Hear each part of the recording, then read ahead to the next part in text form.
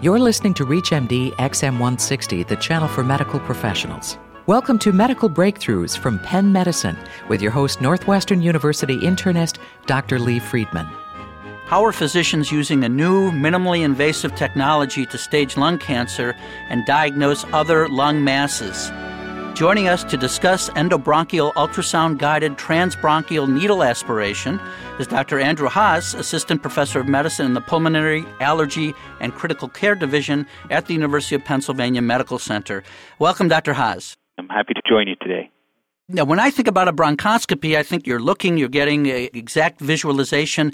What advantages are there to incorporate ultrasound, and how is this done? Yeah, that's a very interesting question. So for the period of time that bronchoscopy has been around, when flexible bronchoscopy initially was invented and introduced into the United States, it was in the late 1960s. And from that period of time, really until approximately 2 to 3 years ago, bronchoscopy occurred just as you mentioned it. So you basically have your light and your camera on the end of your scope, you drive through the airways, and using CT scans and other imaging modalities, we try to make an educated guess in many respects as to where the abnormalities are that we wish to biopsy.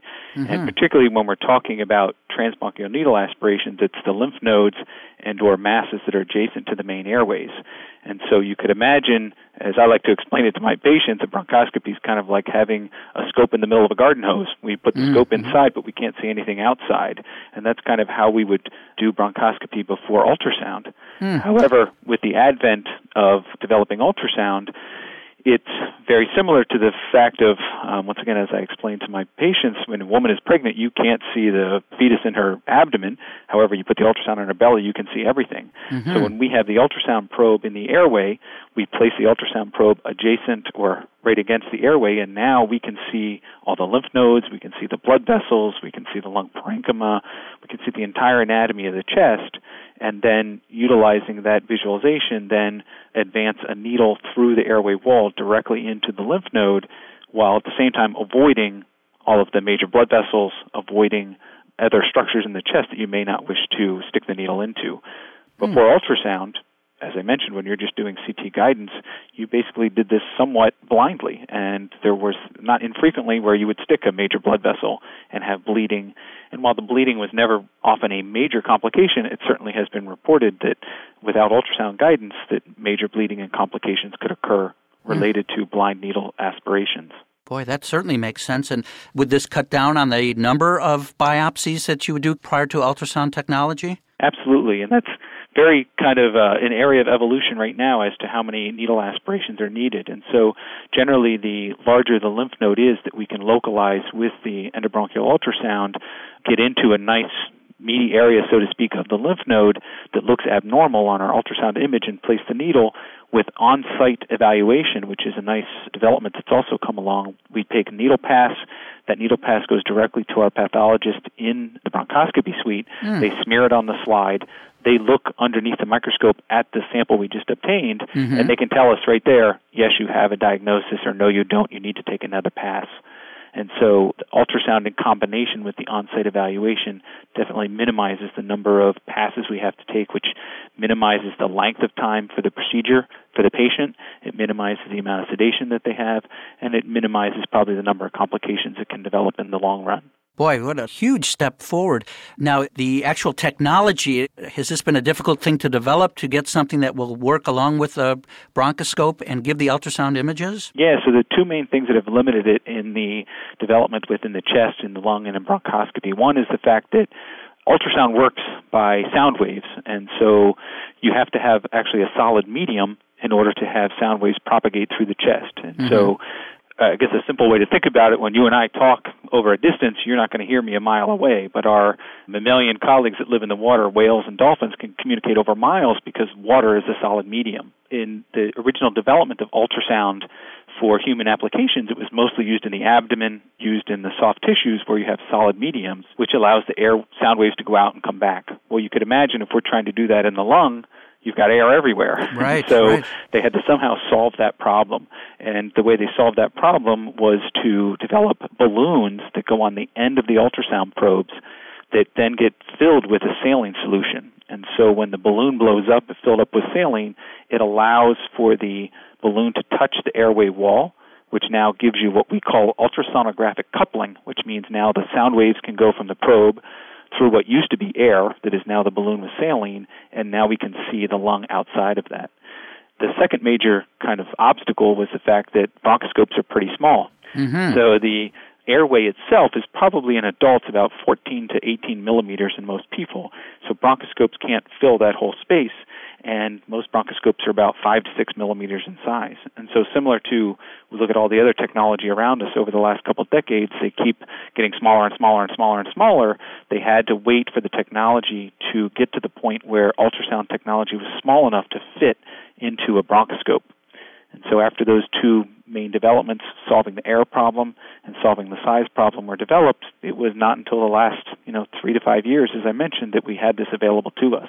And with regard to the first problem, is there a limit in terms of how deeply into the lung, away from the bronchus, that you can see because there is air in the alveoli? Absolutely. There's really two different probes that have been developed. One is what we call the central probe, and then there's a peripheral probe. And so the central probe is the one that has the balloon on it, and that allows you to see, you blow the balloon up with the saline, you can see around circumferentially all of the lymph nodes, the blood vessels, and so forth. When you get out further into the alveoli, whether you use a very small balloon probe or our peripheral probe, when you get out to that point, basically what you see is all of the air, and it's what we call the snowstorm effect. It just looks like you're driving through a snowstorm. Mm-hmm. However, if there's a small mass or a nodule farther out in the lung parenchyma and you get the probe near that, the snowstorm goes away and all of a sudden you see something solid. Then you can mark that spot with special markers that we have that then allow you to go, you take the probe out and you go back in with your biopsy forceps, your brushes, and so forth in order to get a sample for a diagnosis.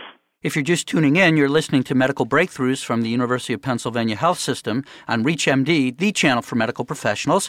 I'm your host, Dr. Lee Friedman, and with me today to discuss endobronchial ultrasound-guided transbronchial needle aspiration is Dr. Andrew Haas, Assistant Professor of Medicine at the University of Pennsylvania Medical Center. So, Dr. Haas, that's the theory behind it, and very interesting how it developed. What are the practical applications of this technology? Yeah, so what we're primarily using it for, and what it's been extensively studied in its development in the last 3 to 5 years, is really for lung cancer. Lung cancer is, unfortunately, while it's not the most common cancer in the United States, it's the most fatal cancer in the United States and in the developing world. Mm-hmm. And so what we try to do is determine which patients are going to be eligible for surgery and which patients will not be eligible for surgery. We certainly wouldn't want to operate on a patient who has extensive lung cancer if we can identify it without putting them through an invasive procedure. Absolutely. And so what eBUS-TBNA has allowed us to do is localize these lymph nodes in the middle portion of the chest, and if we can do an eBUS-TBNA, find that the cancer has spread to the lymph nodes, we've then saved that patient from going forward with a surgical procedure that wouldn't be indicated. Traditionally, these lymph nodes were biopsied with a procedure called mediastinoscopy, which is when they make a small incision in the neck and then dissect down on top of the trachea to find the lymph nodes. In general, that is a fairly safe procedure. However, it does often require an inpatient hospitalization overnight, and there is about a 2% morbidity risk and about a 0.1% mortality risk. With eBUS-TBNA, it's a same-day procedure. The patient goes home, 2 to 3 hours after our procedure, and there's been really minimal reports of any type of complications from this procedure because, once again, we're visualizing what we're doing. And so the studies that have been done have basically shown that in experienced hands, and as I said, this is a relatively new technology, so for a lot of people that experience is still evolving, but in those people that have had the technology and done the studies from the beginning, it really has the same ability to recover the lung cancer and stage lung cancer just like mediastinoscopy.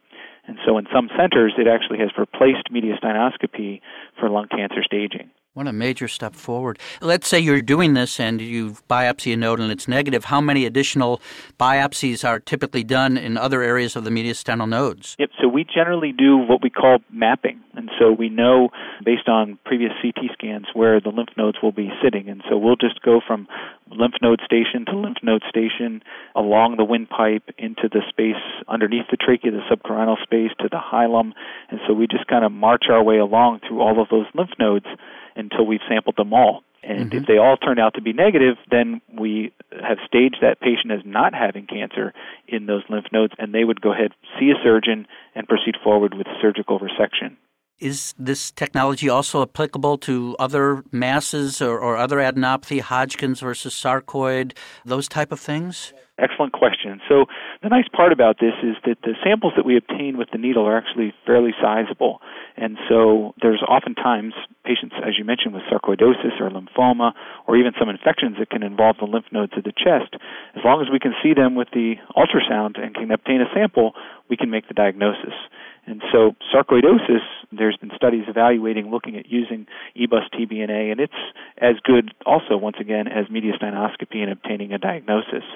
For patients with lymphoma, most lymphomas can be detected. The one exception I would say is that Hodgkin's disease, because a lot of the lymph node in Hodgkin's disease tends to be very fibrotic with lots of scar tissue in it, because of that nature, the needle just can't cut the lymph node and get good samples in order to obtain a diagnosis. So that would be the one exception of a lymphoma where we often do miss the diagnosis and the patient does have to proceed forward with surgery. And on occasions, we are able to, rare instances of tuberculosis or other infections that involve the lymph nodes, if we obtain a sample with EBUS-TBNA, we can send that for appropriate culture analysis and obtain infectious diagnoses as well.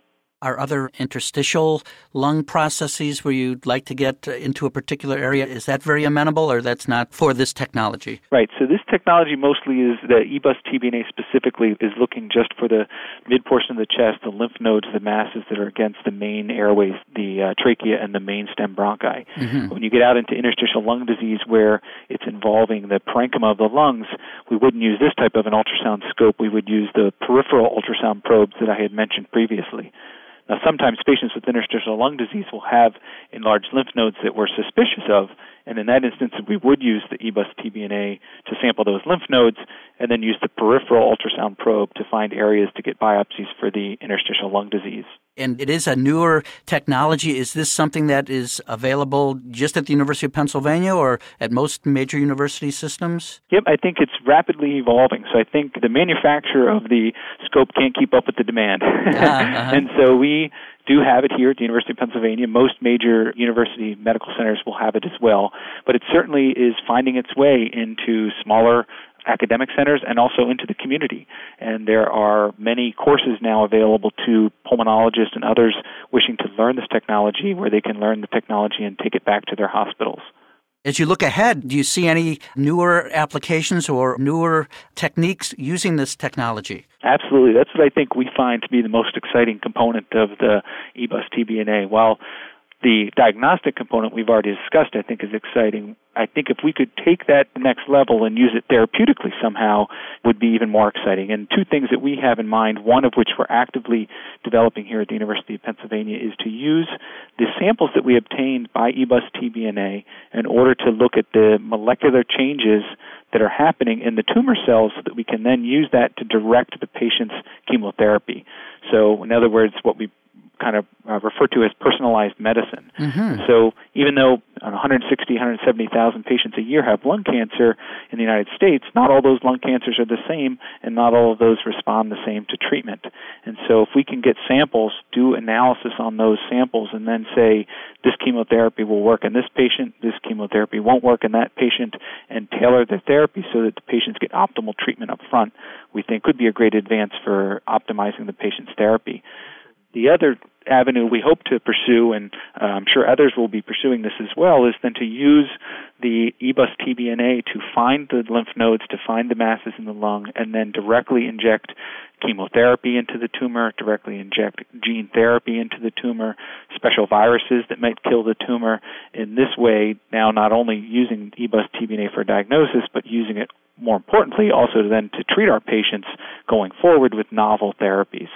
I would like to thank Dr. Andrew Haas, Assistant Professor of Medicine in the Pulmonary Allergy and Critical Care Division at the University of Pennsylvania Medical Center, for talking to us about endobronchial ultrasound-guided transbronchial needle aspiration, a new technology that is already very useful diagnostically and has some potentially very exciting therapeutic uses in the near future.